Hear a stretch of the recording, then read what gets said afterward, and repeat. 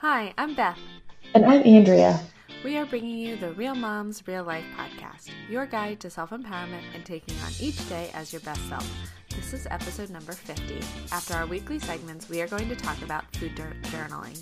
Let us know if there are any topics you would like to hear. Don't forget, all of the resources on this podcast are meant for information purposes only and not to be confused for medical advice or treatment. Welcome, Andrea. Hey, Beth, how are you? I'm good. How was your Thanksgiving? It was really good.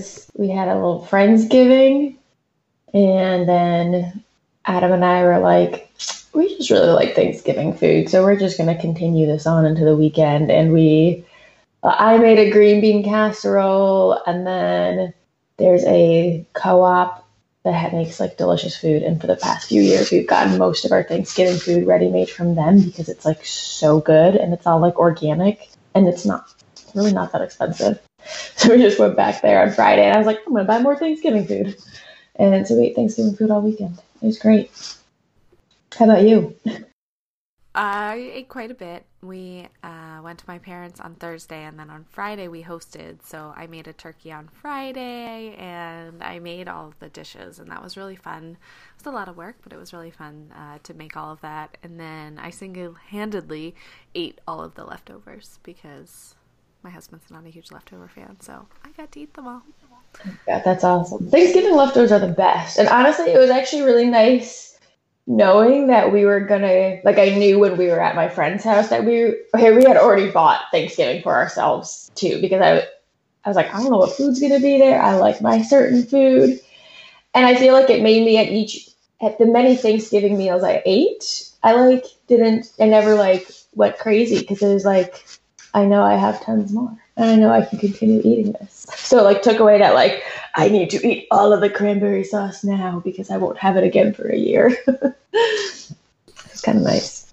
You know, I realize that my daughter will eat just about anything that's dipped into the cranberry relish that my mom makes, and was like, oh, look at how much turkey she's eating with the side of cranberries. I should do this all the time. They sell cranberries in the freezer section all year round. I should just do that.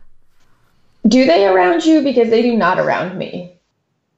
I'm pretty sure in the freezer section they do. Not fresh. I thought they did. They do not. It's only around Thanksgiving time, around me at least, because I did the exact same thing last year is I made some stuff for Remy and he loved it. And then they didn't sell it anymore. And I was like, what? So I need to go buy a whole bunch this weekend. Yeah. I'm curious. I'm gonna try to remember to look into this next summer. I couldn't find any more. I looked. Anyways. All right, so let's move on to our Real Mom Moment of the Week. What's your Mom Moment of the Week this week? Sorry. For some reason I did not realize I was going first, guys. My bad, I paused myself. Mine is, ironically enough, mom brain, so perfect. So I have just been, I don't know, noticing with certain things that my mom brain is so bad, and I know it's a real thing. And I feel like when I'm on point and whatever, I'm good. But man, when I am not on point, it's so bad. And so Remy's in this stage where he points to everything constantly and wants to know what it's called. And so I think it's just gotten to this point where it's just very mindless. Yep, that's a light again. Yep, that's a train, And the other day, every now and then now, he'll point to something and it takes me way too long to come up with the name of a common household object. He'll point to a spoon and I'm like, that's a spoon. I'm like, why did that take me so long? But the other day he was pointing to something in his book and he'll repeatedly point to the same thing. And kind of out of the corner of my eye, I thought he was pointing to the train, but he was really pointing to the robot. And all of a sudden I could hear him just mashing down in his book because I was kind of spacey thinking about something else. And he's looking at me like, the hell's wrong with you, Mom? And I looked down and it was not what he was pointing to. I forget which one he was pointing to, but it was just so funny how he knew. I was surprised that he was like, Mom, that is not a train. That is a robot. What is wrong with you? But he can't talk at all. So it's just amazing how much smarter he is than me sometimes. That's mine. Oh yes. Your child will continue to get smarter than you. Yeah. So I had you go first because I decided to change mine and I needed to think about it for a minute. So my real mom moment of the week was last night, and my daughter's been great with going to the bathroom for the most part. But once in a while, when we ask her to go, we want her to just go. That's the doctor recommended that even if, like, you know, if it's been a few hours and she hasn't gone, just to have her go. Like, that's just going to help. It'll prevent her from having accidents, which then kind of spiral out of control because she gets upset about them. So it'd been a few hours, so I was like, we're going to go to the bathroom before dinner. Well, actually, what I do is I say, what do we need to do before dinner? Because if she says it, she's more likely to go. But then her response is, I don't want to go potty. Right? So it's like, no, we're going. And then I carry her into the bathroom. And I can't force her to sit on the toilet, right? I mean, she's 4. She's pretty strong. So we're standing in the bathroom. And she's screaming bloody murder at me. And of course the bathroom, I don't know if your bathrooms are like this, but I feel like vents in the bathroom, like heat vents, work the best. So in this like tiny little bathroom with the door closed so she can't get out, it's sweltering hot. I'm like sweating and she's like, oh, I'm so hot. I'm like, we cannot leave until you go to the bathroom. and then totally randomly out of the blue, she stops crying and says, you know, my teacher says that you can eat real ice. No idea. Then she started crying again. I eventually got her to go to the bathroom. And we went, and she was like, I'm so hot. No, I'm so cold. The toilet's so cold. I'm like, yep, nope, we're just going to go, and then we can leave. And I felt a little bad about it, but also a lot of times those are situations where I just want to be like, fine, you know what, you don't have to go. But I know that's not what she needs. She needs to have that boundary set, to know that this is what she needs to do. It was kind of an emotional experience for me. But then I had Mom's Night Out last night, which is what I was going to talk about, like a women's book club. And I had an amazing time, and it was great. And I recovered very nicely from our screaming fest in the bathroom. That's awesome. And I can't say I'm looking forward to that. But it sounds like a funny moment to look back at. So that's great. Kids choose their power struggles. Mine chooses her potty. And you know what? They know which one gets us the most. Well, that's probably why they choose it. All right, so I'll go first for our tip of the week this week. My tip of the week is to keep a bag of bones, which I know sounds a little weird and a little bit creepy. But so because we just had Thanksgiving, I know you guys are going to be hearing this right, oh gosh, maybe Christmas, oh no, the week before, oh, Christmas Eve maybe? No. Sorry, I'm thinking the 10th. I think it should be on the 10th of December. So you've got plenty of time to prepare for Christmas. And if you're making any kind of turkey or things with bones in them, if you don't have enough bones to make a stock, just keep them in a bag, keep them in the freezer, and then add to them. I think I've said before, just make 2 chickens. Well, you don't always want to do that. So what I did with the turkey is I wasn't ready. Like I spatchcocked it. So I cut the spine out and I had the neck and I put them in a bag. And then I waited till the carcass was done. And then I had a knuckle bone in the freezer, so I was able to put all that together and make this amazingly delicious broth, even though it might not have been enough bones for a really sturdy broth to begin with. So I really like just keeping a bag of bones in the freezer, any kind of bones, chicken, and like after you cook something, just throw them all in, and then when you get enough, then you can make some broth. That's awesome. Yeah, I used to do that when we ate more things with bones in it. And for whatever reason, I think now that we have our cow, we don't really I think he gives us some bones, but it's like we just don't have like cuts with bones in it very much. But anyways, it's a great thing. Now I kind of miss doing good stuff now that it's cold out. My tip of the week is kind of holding on, like get rid of things you are holding on to because you paid money for them and you feel guilty about getting rid of it. This was inspired by 2 patients of mine recently in the physical therapy clinic that have back pain from their new mattresses that they spent a lot of money on and are now trying to get physical therapy instead of getting rid of their mattress. Like I have one patient, both him and his wife, I see both of them, will have separately because they've gotten sick or something, will sleep in their guest bedroom. And they're like, oh, the mattress in there is so much better. We both sleep so much better. And I'm like, why don't you switch it out then? Like, if you both like it better, like, well, this one we paid so much for. And they've had it for 3 or 4 years now. It's not even like it's new to like, or you're just breaking it in.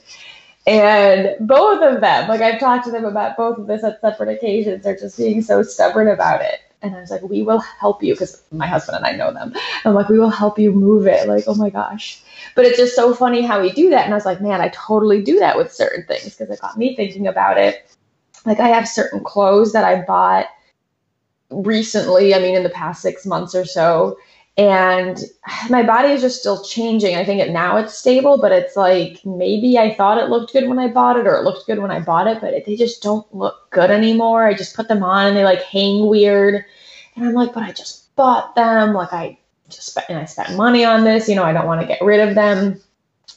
But really, it's like when you have those things that just kind of drag down your energy, just donate them, get rid of them. You can try and sell them if you want, like if it's something that's worth selling, but honestly, most of the time it's not. And especially if it's not even worth selling, that's probably a great sign you should get rid of it anyways. So that's all. Just get rid of those things. Like, you already spent the money. You may as well just get rid of it. I'm all in for that. I love throwing things away and getting rid of things. It was like my most exciting thing about having a second child, and now being officially done having kids, is that I get to get rid of everything afterwards. I am not storing, nothing is going into my basement after this. Like, I have a box of like little newborn baby clothes that my sister-in-law asked me to save them, but she's going to hold them because I'm not going to hold them. I don't know if she knows this yet, but she's going to take them because, if she wants me to keep them, she can keep them. Oh, that seems fair enough. Yeah, I'm already getting rid of all Remy's stuff. I'm giving them all to my coworker. She's like, where did you have room to store this? I'm like, why do you think I'm giving them to you now? We have room under our stairs, but yeah, it feels so nice to like have most of it out. So yeah. Oh, yeah. I'm excited to get the entire wall of my garage back. Or not garage, basement. We have one wall, it's all baby stuff, and like all my daughter's stuff, and like as she grows out of things, they go in a bin and they go down there, and then they'll come out, and then they won't go back down again. Yep. Nice. So let's move on to our topic of the week. Our topic of the week is food journaling, and Andrea wants to tell us a better way to journal and keep track of food. All right. So most people, when they think of food journal, probably feel some like dread in their hearts, because it sucks to food journal and like track your calories and measure your food. So I do not do this type of food journaling with my clients for a few reasons. One, that it is really tedious and annoying to do, but also I don't find it helpful. And that is the way more important reason. Because ultimately, tracking your food intake on something like MyFitnessPal or just something that's pure calorie tracking, it doesn't give you any information on what's really important to change. Like, the only thing you can change from tracking calories is calories and maybe macros, but that's it. So it's going off the basis that like how your body is operating in that moment or whatever you're trying to change is based completely off of calories, and that's just not true. And so for more, if you're listening to this and you're like, wait, what do you mean? I thought calories in, calories out was like how you lose weight. Go back and check out our episodes 12 and 26. They're on like restrictive diets and fad diets, and just using weight or not using weight as your only measurement of health.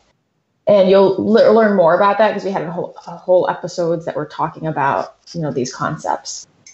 So other reasons I'm not a big fan of just food tracking is you can't really see patterns very well, because when you put them into MyFitnessPal, if you're looking back on it, like that day, yeah, sure, you might be able to notice things. But if you're looking back a week, you don't remember when you had that banana that's listed under your snack. So you don't know if you ate it first thing in the morning or, later on in the evening.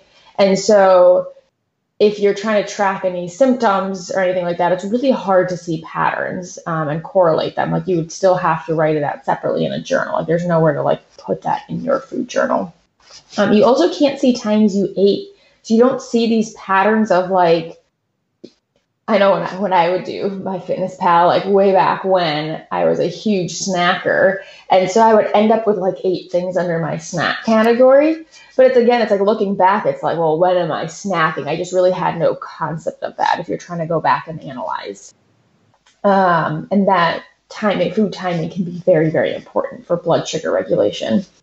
So instead, when you can learn how to listen to your body, which really includes hunger and fullness, along with other indicators I'm going to talk about, we can gain so much more insight to how what we eat affects us. And it gives us way more room to play with, because sometimes you could eat the exact same thing, but shift around the when you're eating it, and that can make all the difference in the world. But again, if your only focus is calories and macros, then that's all you really, are given room to change.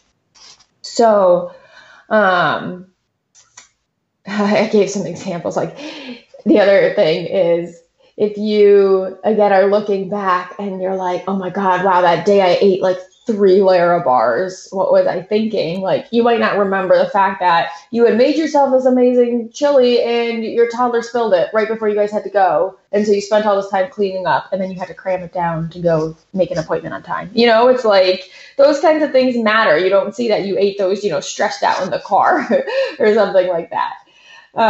Or like if you had this huge workout and then you ate this like 800 calorie breakfast. So again, if you're looking back on a day and you're like, why did I eat like 3,000 calories that day? Well, maybe that day you had this crazy workout and you went on a hike and you like did all these crazy activities. So you were extra hungry that day. Because ultimately our calories change day to day. Like the needs are not going to be the same depending on if you're laying on the couch sick versus up and active and doing all kinds of things. So one of the first things I teach people how to do is just listening to their own hunger and fullness. And this is not as obvious or simple. I mean, it's simple, but it's not as obvious as it sounds, I guess. Most of us do not really recognize our true hunger and fullness as well as we think we do. And so I just challenge you to listen in on this and then like start trying to name it yourself and see how good or accurate you feel like you can be. Because I think we all have this feeling of hunger that isn't necessarily true hunger, but we don't know it until we think about it. Don't you judge me and my podcast snack? I didn't even realize you were eating snack. I was looking at my notes. I love it. Keep going. So will include a download to the food journal that I give my clients, that I give to all my clients in the show notes. So definitely download this and you can look along with this, or you can print it out for yourself and do it for yourself. So on there is this hunger scale. So it's 1 to 10, and 1 is you are crazy starving. Like you cannot think of anything but food. You are like, can't even think. Number 2 is you're full. Your stomach could be rumbling. You're uncomfortable. You're just too hungry. 3 is you're ready to eat now, as in you're probably sitting down to eat. 4, slightly hungry. You could eat food if it was in front of you. 5, just kind of neutral. 6, you have food in your stomach. You might be usually like halfway through a meal at this point. 7 is you're full, but you're not too full. Usually this is like the perfect stopping point. 8, that's like that, maybe a couple bites too many. Starting to be like, wow, maybe I didn't need that. 9 is you are stuffed. This is like usually, post Thanksgiving, your clothes are tight and you need to unbutton your pants. And 10, if you like to go cray-cray on Thanksgiving, that's that. Like you are sick and in pain. You ate way too much. So is that all sounding good, Beth, so far? Yeah, definitely. I can relate to just about every single one of those. So yeah. Awesome. And I always like to ask my clients of like, okay, what would your ideal time be to start eating food? And so usually I hear like between 3 and 4, like you're ready to eat now or like slightly hungry. And really it just depends on you and how you know your body. There's no perfect answer. And so the other thing that I have people track besides hunger and fullness is satisfaction. So a lot of people confuse satisfaction with fullness, but they are absolutely not the same thing, because satisfaction means you are satisfied with what you're eating. I like to give the example of going to one of those like super fancy restaurants where it's like ridiculously expensive and you get these like tiny morsels of food that are super delicious, but like you never leave full. Like if my husband and I go to something like that, we don't really anymore, honestly, because it's so expensive. And then we leave and like we both like are like, oh my God, that was so good. My husband's like, all right, let's stop at a burger place. I need more food. So like that is a great example of when you can be very satisfied, but not full. And then I think we all know the feeling of being really full and not satisfied, when you are just like, why the hell did I eat that entire bag of potato chips or whatever it was that you ate? And it's just, you're very full, but you're just not satisfied. I come across that one more if I don't have enough of like some sort of like some sort of palate taste in my meal. So if I don't have enough fat or enough salt or even enough like sweetness in my meal, it's like that part of my taste sensitivity hasn't been reached and I need to still satisfy it. Yeah, no, that's such a great example. And realizing this is so important because I feel like it's better now, especially with like, I guess like more like our age. I think most people like recognize, hopefully, that healthy food can taste really good. But I think especially, I mean, maybe you don't know that yet, so this might apply to you, but especially the older generation. Like when I have older clients, I notice this. It's like this association with health food tasting like cardboard and just like being completely tasteless and mushy and boring and just like ick. And ultimately, if you think that about food or you have this, impression in your mind that eating healthy is eating tasteless food, then like it's not going to be sustainable. Like if you don't like what you're eating, you're not going to keep eating it for the rest of your life. So like having satisfaction with your food is so important. And recognizing if you like that little extra bit of salt or savory or like whatever your taste buds kind of need is really important. Because especially when we're trying to like manage having, it's around holiday times, like manage all these like cookies and desserts and like things around you that you're free to eat. But if you're like me, you don't feel good if you just freely eat them with, mindlessly. Like I don't feel good when I do that. So when my taste buds are satisfied through my meals, I don't feel those cravings nearly as much. So it's just important to be very satisfied. So sum it up so far. When we really honor our hunger, it really helps us balance blood sugar. It really helps you realize like when is a good time to sit down and eat a meal, not necessarily just eating because the clock says it's time to eat. So in order to do that, you have to feel what it's like to actually be hungry. And then the other benefit to honoring fullness is you avoid overeating. So that can absolutely lead to weight loss, but it can also lead to a lot better energy because when you overeat, it's very taxing to your system. And Beth's dog is adorable right now, I just have to say. So cute. She really wants attention, so I'm listening. You should know you're good. She's so cute. I want to pet her. Oh my God. And then the benefits of satisfaction is just eating in a sustainable way for the rest of your life and not feeling like you're depriving yourself. So I also have my clients track other things. So one of the other things is mood. So what type of mood are you in when you sit down to eat? Being stressed or anxious is not really a mood. It's kind of a state of mind. So if you want to write stress down in that box, you can write it down, but then put like an underlying reason of why you're stressed. So it's like, I'm stressed because I've been rushing around, or I'm stressed because my boss just said this, or I'm stressed because my toddler just did this.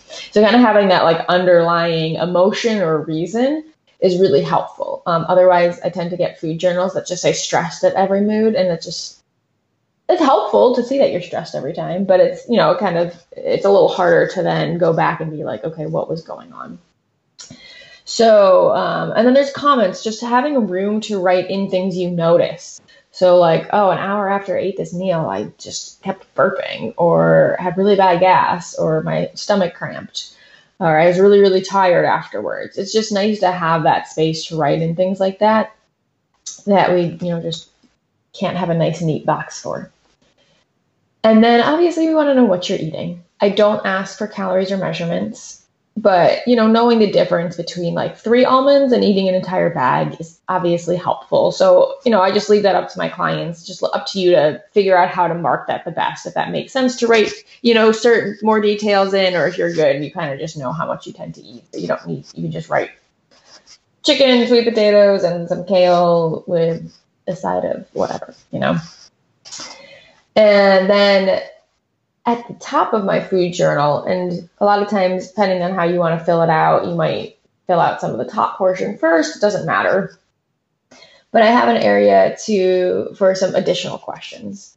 So one thing that's up there, well, that would be at the end of the day, is putting in your time to bed and then your wake up time. But then also the number of bowel movements and how much water you drink, just so you're tracking those things. And then my favorite part are 2 questions on there, which I like to do these one of them at the beginning and one at the end of the day. So one of them is, what do you want or need most today? And then the second one is, what are you grateful for today?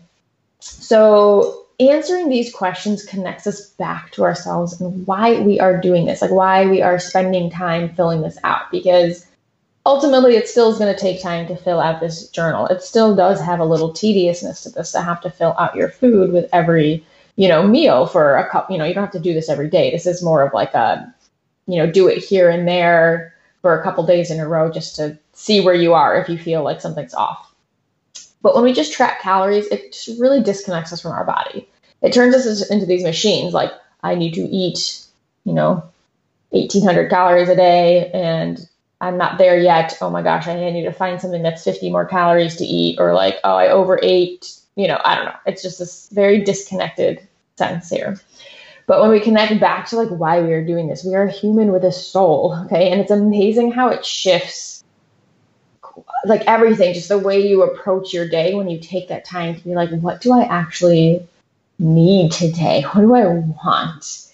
And this isn't about food, although you can totally answer it with a food question if that's what you want.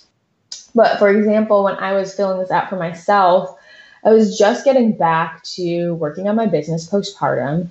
And I would like wake up and go to fill this out and be like, oh yeah, like I want to work on my business and stuff. But like I always like take a step back and breathe. And then I'd go to fill out. And every time, like when I just allowed what I really needed to come out, it would be like sleep. I just need to sleep. Like, I'm just tired because I have a toddler that or a baby at this point that, isn't sleeping. And so just being able to connect back to that every morning, because that was my answer for a long time, was just so helpful for how I approached the rest of the day. It just kind of gave it this more like gentleness to how I approached the day. And it just, indirectly changed how I approached food, just how I approached everything. And I really feel like that was such a key part to, me feeling like I've done really well postpartum, just being able to connect back to me and not just looking at how do I lose this extra baby weight. So again, we've included a copy of it for you that you can download so you can check it out and try it out. It's really powerful to do. Like, you just do it. If you're kind of like, man, this all sounds boring, or I can do it in my head, just try writing it out like for like 3 days. It's really amazing what comes out when you put pen to paper. And it is a print out for a reason. It really is just, I don't know. There's a lot of studies that just show that the brain works differently when you're putting pen to paper. So I very much encourage that. Any questions or comments, Beth? That was awesome. I was going to ask, how long should people try this for? Because I think that it's important for people to know this isn't something you're supposed to do every day for the rest of your life. Like, this is to give yourself information. And you just said try it for 3 days. I think my response would be 3 days to a week at most, maybe 2 weeks if you're really, if every day is kind of sporadic and you're having trouble seeing patterns.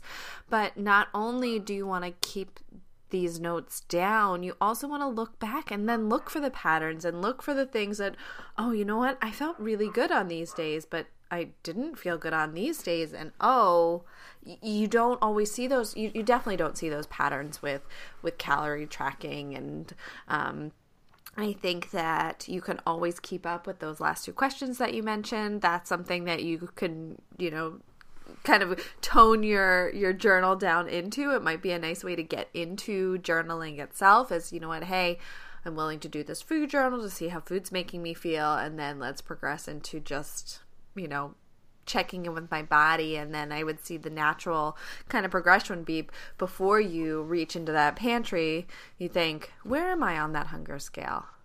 You know what?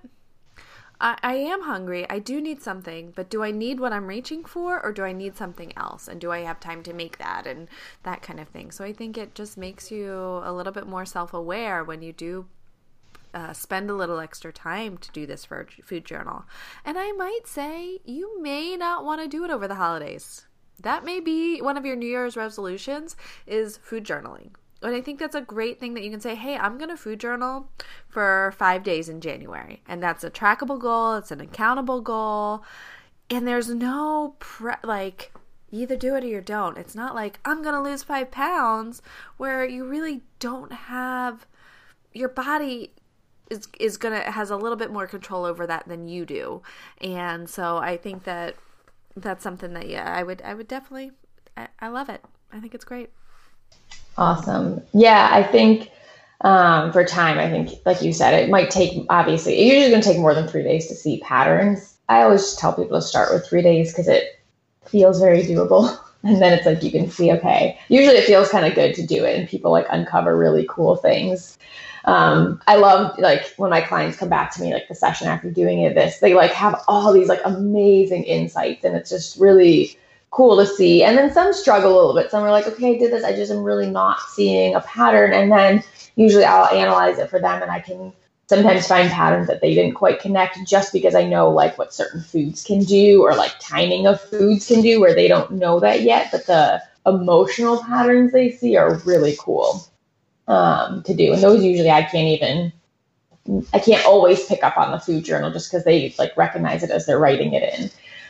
More so. But that's how I discovered, I forget if I've talked about it on this podcast, that I was a giant procrastinator, and that I would just eat to procrastinate because I would be in the pantry and I would, I was writing this down. So I was like, okay, well, how hungry am I really? And I'm like, I'm not even hungry. I'm at a 7 right now. And I'm trying to eat, but it's when I'm writing down my mood, it's it was this pattern of, every time I'm reaching for these certain foods, when I'm really not hungry, it's because I'm trying to avoid doing something I don't want to do.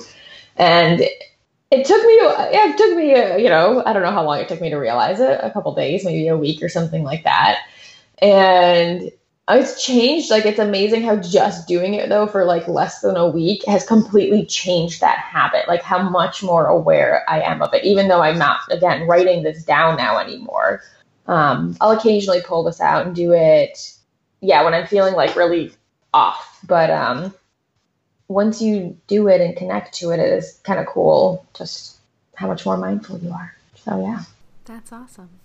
And that's a wrap. Thank you so much for joining us today. Next week, we are going to have Dr. Erin on again to talk about permanent birth control. Follow us on social media for news, updates, and calls for questions. You can find me, Beth, at Fates of Real Eats, and Andrea at Dr. Andrea Moore on Instagram and Facebook. Please subscribe to this podcast so you don't miss an episode, and write us a review. Show notes for this episode and all podcast-related information can be found at realmomsreallife.com.